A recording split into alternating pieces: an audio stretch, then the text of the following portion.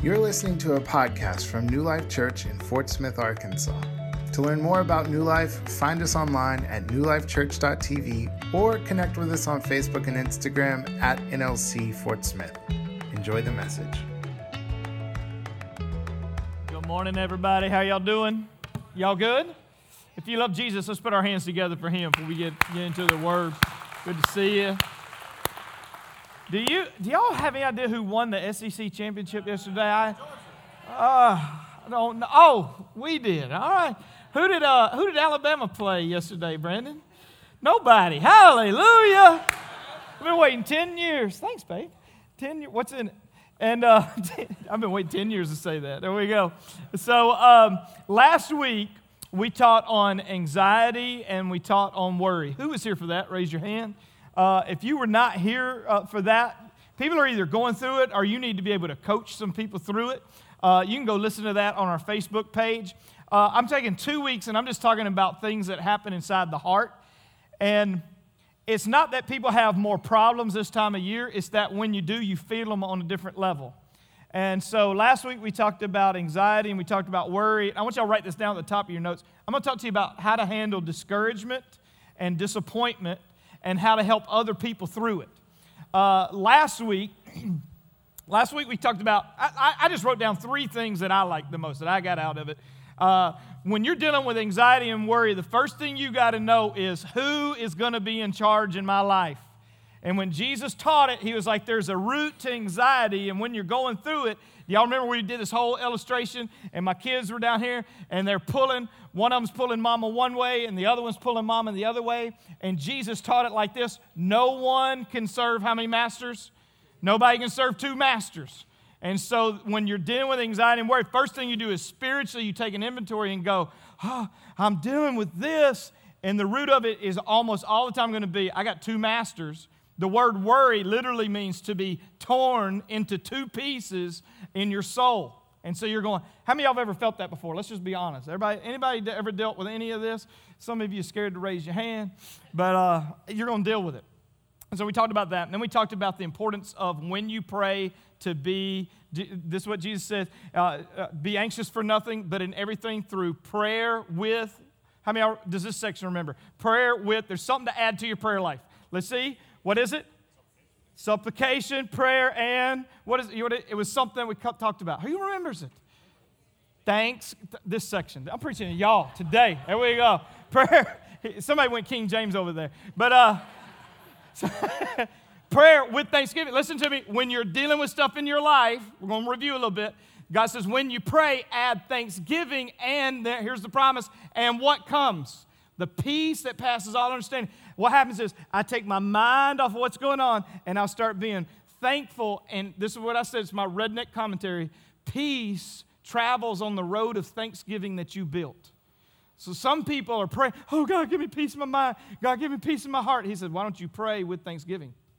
Find some things to be thankful about, and then all of a sudden the soul is at rest. It passes all understanding. It'll guard your heart and guard your mind. And then one of the other things that I said is you got to move your butt when you pray. Y'all remember that? Okay? Who remembers that? You move your butt, because a lot of times we say, oh, God is good, but my marriage is bad. Or I love Jesus, but my finances are gone. Then I say, you got to turn that around, and you go, and this is totally different. You're praying, you're going, my finances are weak, but the Bible says he's never seen the righteous forsaken or his seed begging bread. Now listen, so we're rehashing because you got to get this in your Christian life. Everybody look at me. You can pray in a way that you're wanting God to react to you, or you're praying in a way that your heart begins to react to God. You can pray in a way that raises anxiety in your life, or you can pray in a way that all of a sudden I start seeing God for who He is and I get relaxed. Somebody say amen. Amen. So we're going to pray over the service, but before we do, I want to tell you this. When we teach messages, the job of the pastors is to preach the word. And then you're in it. But James says you need to be a doer of the word and not just a what? A hearer. When you come in and you hear and you amen, that's not putting it into practice. That's like auditing a college class. When you audit a class, that means you go down to UFAS, you take a class, You listen to the teachers. You get to know the classmates. You're in the class, but when you're out of the class, you don't take the tests. You don't do the homework. You don't write the project papers. You don't do any of the work during the week. You're just in there taking the class. But guess what? When you're out of the class, guess what you don't get? You don't get class credit. And this is what I see, particularly in the Bible Belt, is that people want to audit their Christian life. Is that we sit, boy, it's getting tense in here, good. Listen to me, we sit and we're like, I'm glad to be in class. And I've made some cool classmates. I'm loving it. And you sit here, and if you are a hearer of the word and not a doer, you're doing the same thing. You're auditing the Christian life, and guess what you don't get? You don't get life change out of it. Is that when you hear it, you go, ah. And so what does that look like, okay? Because I got a lot of text, and I got a lot of emails, and this message kind of went, people started sharing it, and people started getting, and this is what people said. They said, Marcus, when you were teaching on worry and anxiety, it described me to a T. Or it describes something going on in our home to a T, which is, hey, that is beautiful. It needs to take that step and one more step. Everybody lock in, I'm telling you something so important. When Jesus would describe a person, or particularly, you can see this in all the 7 churches in the book of Revelation. When he would describe what's going on with them, he would also describe who he was. So every time he gave them a description on what was going on in them, he also gave them a description so they could see who he was. He would say, let me tell you who I am, and let me talk to you about my word. Let me talk to you about my holiness, because it's, listen to me, this is the 2 parts of your faith are repentance and it's faith. And so when God begins to describe who you are, that's a great thing, but you also need to be able to describe who he is. Amen. And I want y'all to write this down. Who he is holy. That's the first thing. Write this down. Holy means that he is set apart. So anytime you're in a message, it's not just going, oh, that was so good because it hit home. It's like God is set apart. I gotta see. When I first started dating Brooke, we just first started talking. There were several girls trying to talk to me. It was just, you know how it is. And one day, I accidentally sat next to a girl that wasn't Brooke. Brooke was in front of me. I sat next to another girl. Brooke, I've told you all these stories. And she walked out of the cafeteria. And she walked away. And I was like, what are you doing? And I finally tracked her down, and I said something stupid to her. And then she looked at me, and she just said, there will be no other girls in your life but me. I'm in a class all by myself. And I said, I believe you, and I repent of my sin. Amen. You know what I'm saying? When Jesus says, I'm holy, he's in a class all by himself, right? That's who he is. And this is the best way I can describe it. In your home, you have if you've been living 5 years in your own house, you got some holy things in the house. And for us, it's always been holy dishes. We got 3 types of dishes in our house right now. Number 1, we got dishes in the sink. How many of y'all in here got dishes in the sink? There we go. Don't be bashful. We got dishes in the sink, right? Then we got dishes that are in the cabinet in the kitchen, those dishes. Then God gave us another set of dishes that I love better than all other dishes. It's the paper plate dishes. Amen. How many of y'all thank God for paper plates? Every mama does. Praise the Lord. Then, when Brooke and I got married, she had this curio cabinet. And there was a set of holy dishes that went into a whole nother room that no man could enter. And she put the china she got in those dishes. And one day I was just eating cereal out of a bowl of that china. She's like, what are you doing, you unclean heathen? Put the china back up. And they sat in there, and only royalty, that was not me, could eat from those dishes, right? They're in a class all by themselves. Listen to me, that's who Jesus is. So when we start talking about emotional messages, when we're talking about worry, anxiety, discouragement, it's not enough to just feel lifted on the inside. You got to be able to say, I see who Jesus is clearly, how he's pastored me clearly. I see his divine nature clearly. I see both of them, because he's in a class all by himself, and it's him who breaks all that yoke in your life. Somebody say amen. Y'all give Jesus a hand. Come on. That's who you are, Jesus. We love you. So let's stand up and let me pray over you, and we'll get into this. Let's go. Hallelujah.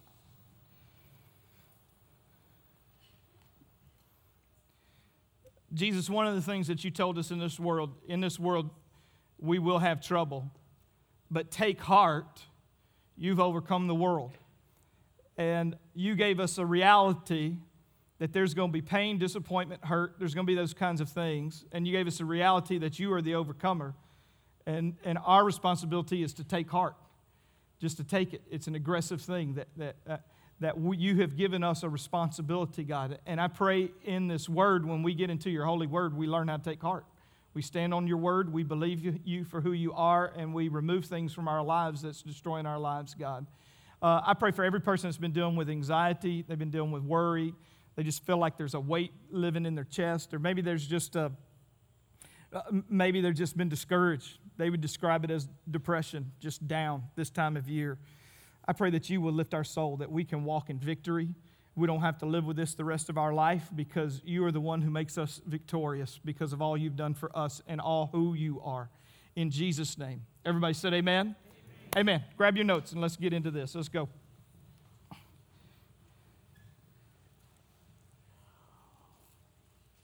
Disappointment, it's common to everybody living. It don't matter where you're at. It's a common thing in life. We see it all through Scripture. We see it in people in the New Testament. People dealt with discouragement and disappointment in the Old Testament and New Testament. And you're going to go through it. And I want you to write this down. This is why you're going to go through it. Life, put this in your notes. This is not a fill in the blank. Life on earth is not an unbroken chain of victories. There are going to be victories, there are going to be defeats, there are going to be mountaintops, and there are going to be valleys. It was promised to us. It's the reality of life. Your faith is not going to be so strong that you don't deal with difficulty and you don't deal with pain. There's going to be some things that hurt in this life, and there's going to be some things that let you down. Let me just step out and just talk to you just about life, and then we'll get back to the word. There's going to be, here's just small things. Write this down. Events will let you down. How many of y'all have ever just said, we're going to go see this? Maybe it was a movie. You went and saw it and you're going, that was a dud. That was terrible.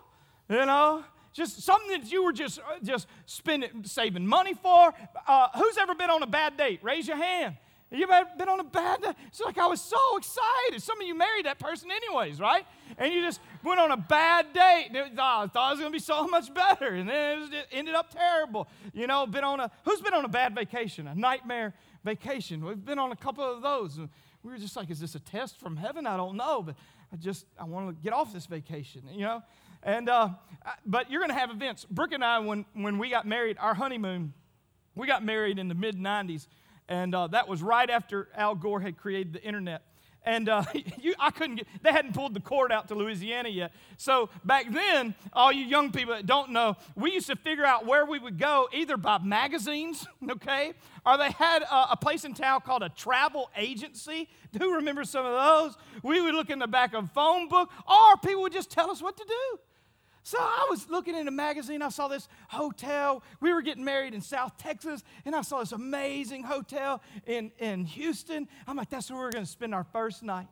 It's going to be the most romantic thing. They had a picture of two newlyweds sitting in a hot tub. I'm like, I want a hot tub. That's what I want. I want that stuff. I'm like, this is what I'm going to get. And we ordered it up, and it was not as advertised at all.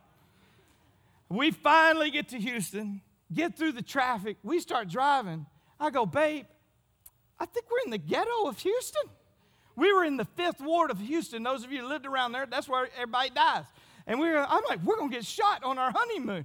And down here in the 5th ward, we got out. There's some projects across the street over here, and our hotel was over there. And I'm a little bit nervous. I get out, and I went to the desk. I said, I might be at the wrong hotel. And they're like, no, Marcus and Brooke Brown, you're here. And I was looking around. I said, what about the hot tub?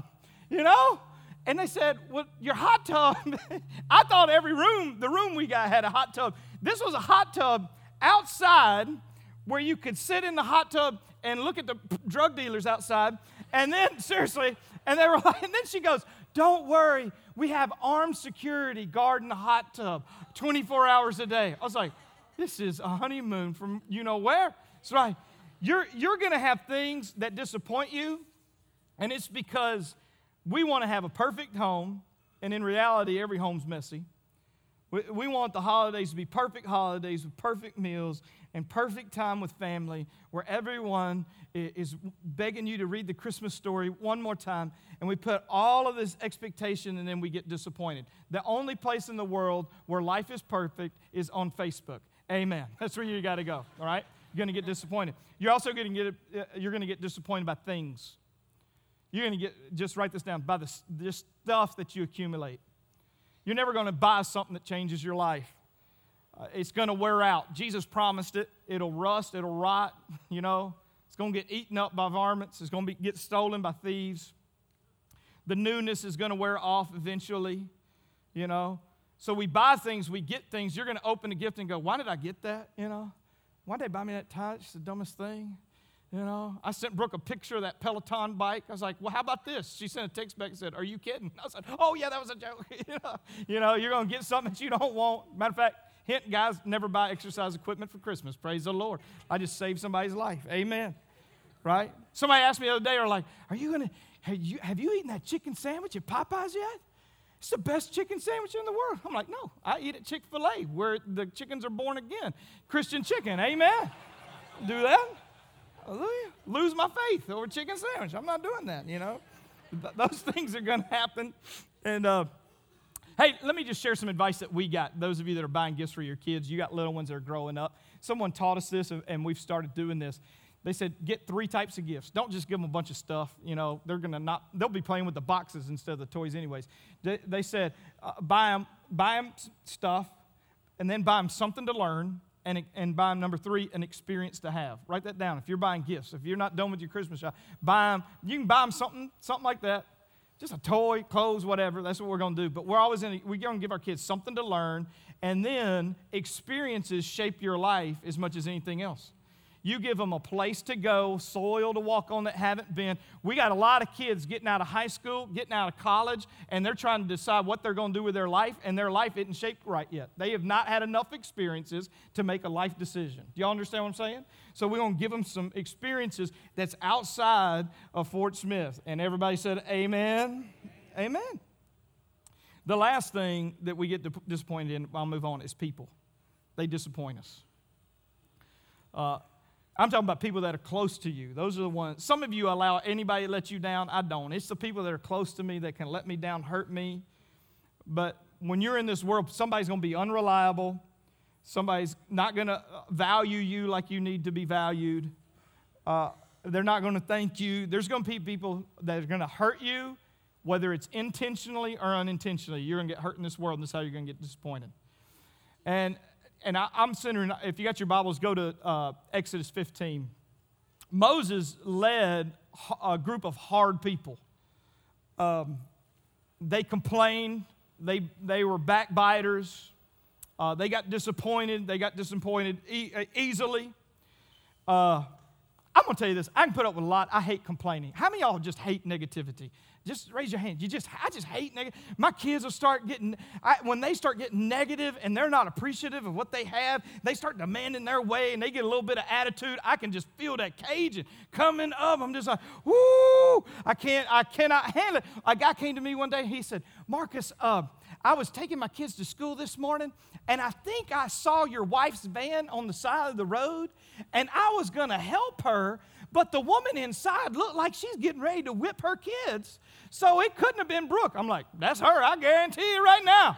Bet money on it, that was her." Because them kids start griping, they start complaining, and she's from Texas, she'll whip that butt. Amen, right? And this was Moses. I think the favorite pastime of the Jews at this point was complaining. They had a lack of faith and a complaining spirit. If you could take a note, write this down. Complaining can become addictive. That's why the Bible says to be quick to listen but slow to speak, because how you speak can become your nature. It becomes your words. That way you speak can become so addictive in your life. So be slow. Watch the words of your mouth. And this is one of the reasons it took them 40 years.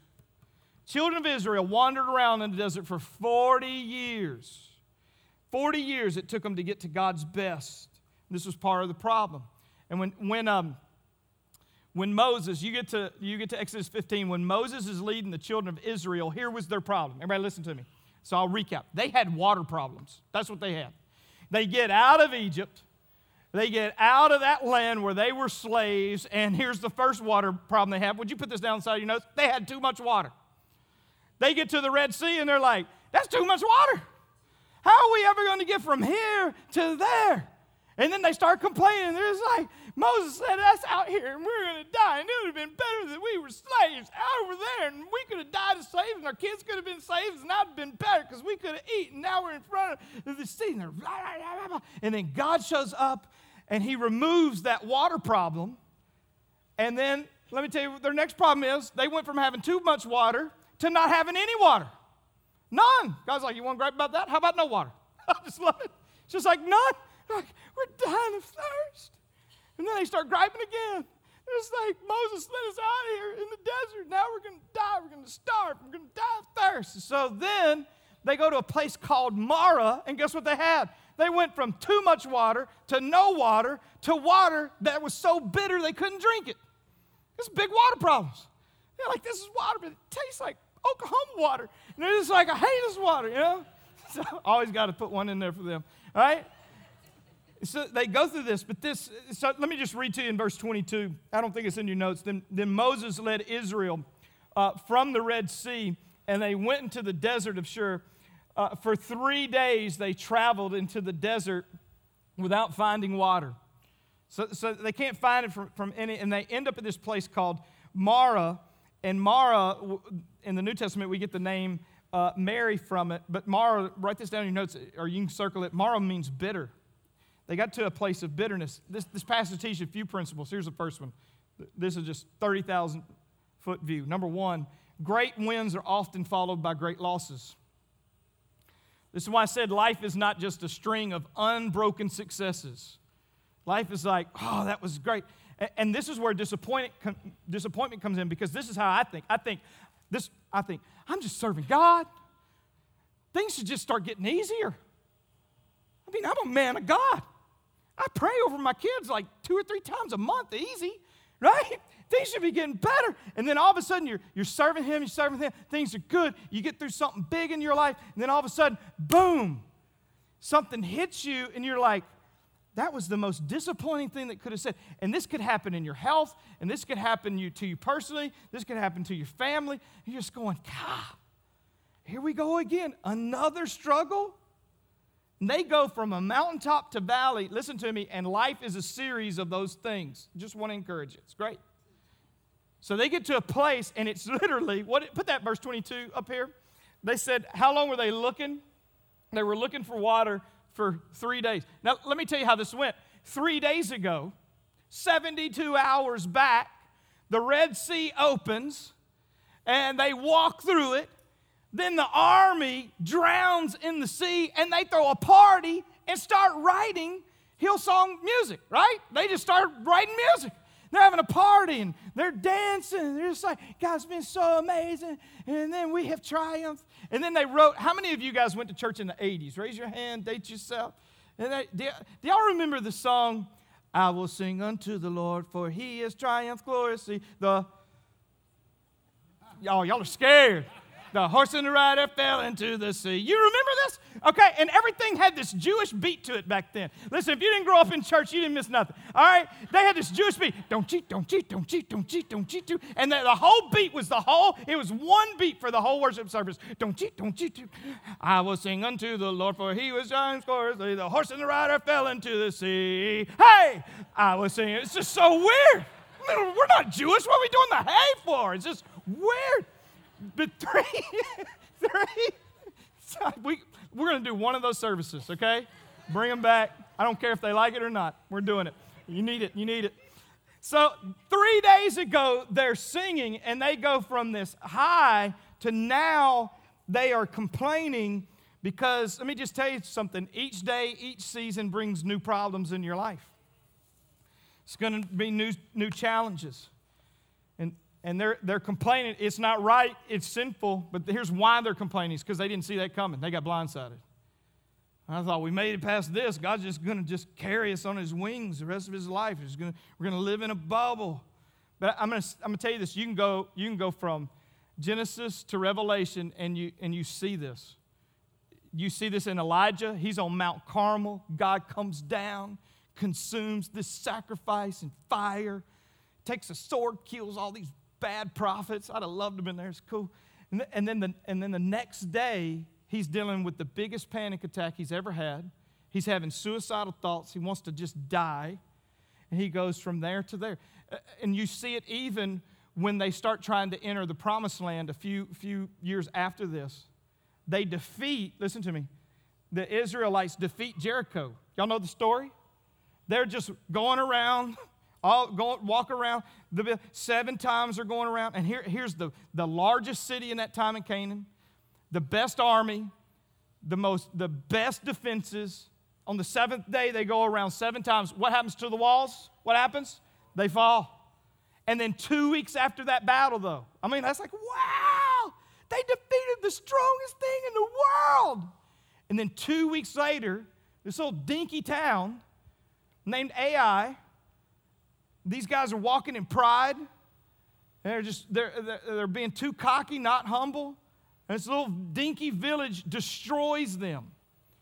You think, Marcus, how in the world can they have victory, this big thing here, and then this little thing destroyed them? And I want to tell you this because I see this as a pastor. It's usually not the big things that destroy a believer's life. It's usually the AIs of life. Because I was debriefing with a counselor about a situation, some people that we love, some people close to me. And I'm just going through, just picking her brains, woman of God. And she said something to me. She said, you know, when believers face something big, they know they need God because it's big. And so they know this is a big thing in my life. I'm going to pray about it. I'm going to get advice about it. I'm going to put on worship music in my car for the next 2 weeks. I'm going to get in the Word. I'm going to find out what God says about it. I'm going to have like 10 people praying for me. And they knuckle up right there and they get through it. But so we were talking about this thing, and this is what I'd said. I said, because it was a little thing, and I said, I guess that was their last straw. I guess that one last thing was just the last straw, and that's why they threw in the towel. Because in my mind, I was just thinking, I guess people can just handle disappointment so much, and maybe that was just the last straw. She said, maybe. I was like, not maybe. I'm the preacher. I'm telling you. Right? Not maybe. She said, maybe. I said, what do you mean maybe? She said, maybe it was the last straw, or maybe it was so small that they didn't trust God.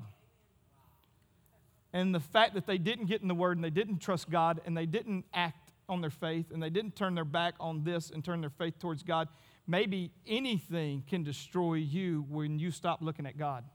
Amen? And so you see, great losses come out of great wins because a lot of times we get our eyes off the ones who brought us the great wins. Amen? Off of Jesus. So the people grumbled against Moses saying, what are we to drink? They're complaining, they're griping. And let me go to number 2. Disappointment is linked to a short spiritual memory. When God does something in your life, you need to say it. You need to write it down. Whether it's big or small. You know why? It's because you're developing a longer memory. One of the great things I do, I have a journal, and every night I have 3 things to write down that I'm thankful for. We talked about that with anxiety. Talked about that with worry. I'm going to tell you, this helps you with disappointment. Because when I say, hey, this is what I'm thankful for, I'll start with Brooke. I'm thankful for Brooke. I'm thankful that I married outside my league. Thankful for my kids today.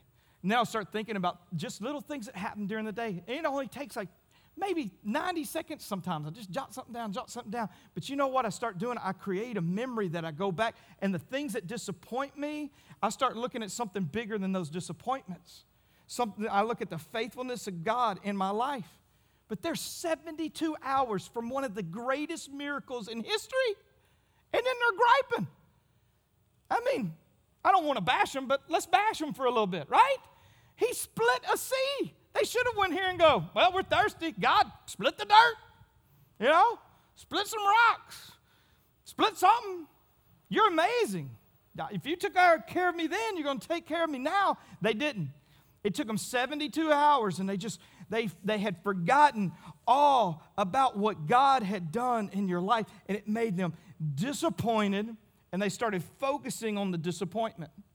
When you're disappointed, let me give you a few negative things to stay away from. Write this down. Number one, don't curse it. Might be in your notes. Curse it is what they did. They're complaining about it. Romans 12, Paul told us this, bless those who persecute you. Let's read that together. You guys ready? Y'all ready, class? Let's go. 1, 2, 3. Bless those who persecute you. Bless and do not curse. Do y'all have this verse in your notes? You got it? Just write this down. This is for me. This is for me. This is for my heart. Put that down. Paul's writing this thinking about those people that need to do this. Because when you start cursing situations and people in your life, you're going to find yourself distant from the presence of God. He says, bless those who persecute. Bless and do not curse, because it protects your life. Then here's what you do. You don't rehearse it. Oh, I'm so bad at this. Man, I'll have a situation, and I'll be in the car, and I'll start rehearsing it in my mind, and I'll start thinking, anybody else do this? It's me. I'm just driving. Yeah, they did it. When I see them, I'm going to say this. I'm going to text them right now. Because you just start. And the more you rehearse a problem, the bigger the problem gets. So you don't curse it. You watch the words of your mouth, but then you watch how it's spinning like that hamster in the wheel. It's spinning in your mind, and all of a sudden, it gets bigger and bigger and bigger. I'm going to do this, and if they did that, I'll do this and that. That's what Paul said, get rid of all bitterness, anger, slander, every form of malice. Just get rid of it. And then you don't do this. You don't nurse it. You know, we're able to see people nurse pain now because of social media.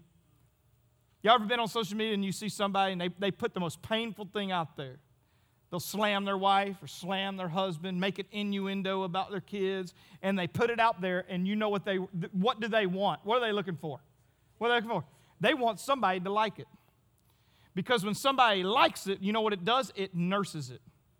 Offense is like a baby. You nurse that thing, it's going to start growing up. And so they just nurse it and nurse it and nurse it.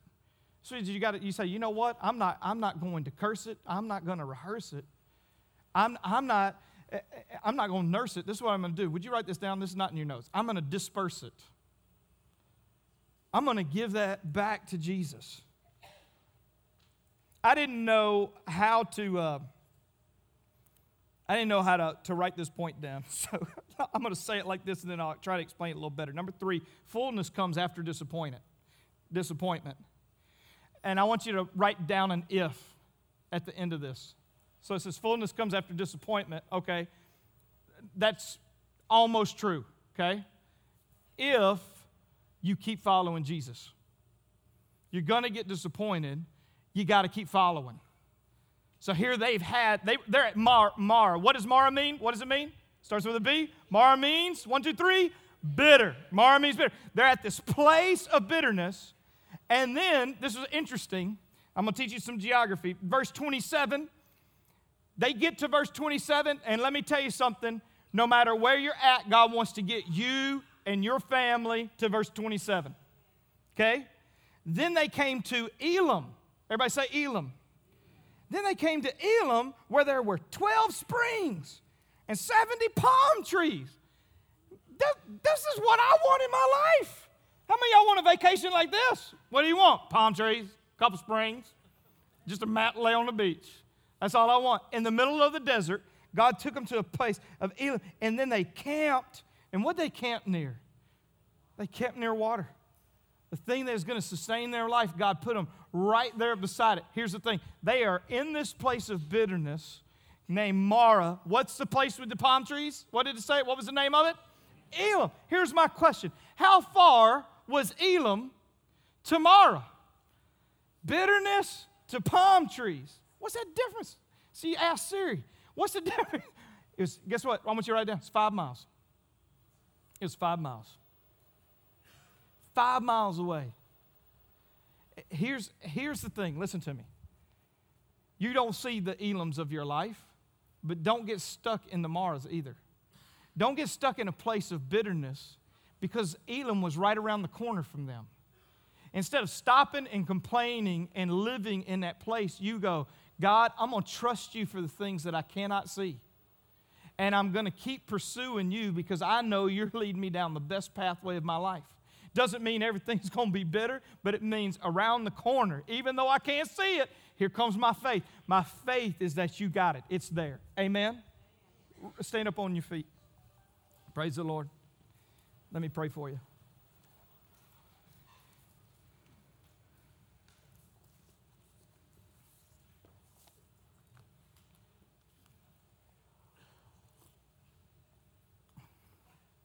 I'm going to try to remind you of this story without being gross. Some of y'all hadn't eaten lunch yet. Several years back, there was a plane that crashed in the Andes Mountains. It's like some sports team was on it. And then they wrote a book about it. I remember reading it, and then they made a movie about it, and I watched some of it, and then I was just like, I can't deal with this, because they crashed, and people were starving, and some people had died, and it turned into some cannibalism. It went off the rails. But I didn't really know the whole story until this week. I saw it pop up, and there was something else to it, and this guy wrote this, and he said where they crashed, I never knew this. So they crashed in the Andes, and there was this one pretty significant climb, a hill up a mountain. It was right there by the plane. And they said if somebody would have just got there and climbed that mountain, right on the other side of that mountain was a 5-star resort that would have taken care of them. And they stayed in that place because they couldn't see. So they thought that all there was anywhere near them was all that they saw, period. So I'm going to tell you how disappointment happens is your life has landed in a certain space and you go, this is all I see for the next 5 years of my life or 10 years of my life or the rest of my life. This is going to be the landscape of my life. And it's just like I just feel like quitting.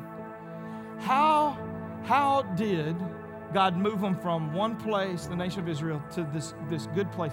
People had to decide, I'm not going to give up. I'm going to keep going. And you've got to make that decision inside of you no matter what I see in the landscape. That could be the landscape of your marriage or the landscape of what's going on with your children, the landscape of your health. You just go, God, it's hard for me to see over that cliff right now, but you see it. I'm following you. I'm not throwing in the towel. I'm not quitting. Even if my friends do, people around me, if they live in that land of complaining and bitterness and defeat, I'm following you, Jesus, because you are in charge of my life. So I'm not going to be torn and then all of a sudden end up anxious. And I'm not going to be torn and live under depression either. I'm going to follow you, knowing that my Elam's coming. Amen. Let me pray over you. Hold your hands out. Let me pray. Hallelujah. Praise the Lord. So, Jesus, I pray that we not just clearly see like where we're at, or where maybe there's some people in our home or just around us that we love that's dealing with this right now. Discouraged, disappointed, depressed, beat up, defeated. I pray that we just get more than just superficial words, that we can walk away and give away your life and your word, because that is what encourages us and sustains us. So we see a picture, but we got to see a picture of you, Jesus. So right now, we open up our hands and we just pray that you would take our faith higher. Let us fall in love with you, Jesus, that we can relax in your care and we can pursue you, because you are so good and you are so faithful. Father, I just pray that some of these things in people's lives that we've been talking about, that it will be melted off of their life in Jesus' name. I pray that maybe it even feels like bondage to be broken in Jesus' name. In Jesus' name. Let's worship him. Come on. If you need prayer for anything at all, please let us know by visiting us online at newlifechurch.tv or by downloading the NLC app on your smartphone. Don't forget to subscribe to this podcast for a new message each weekend. Thanks again for listening to New Life Church.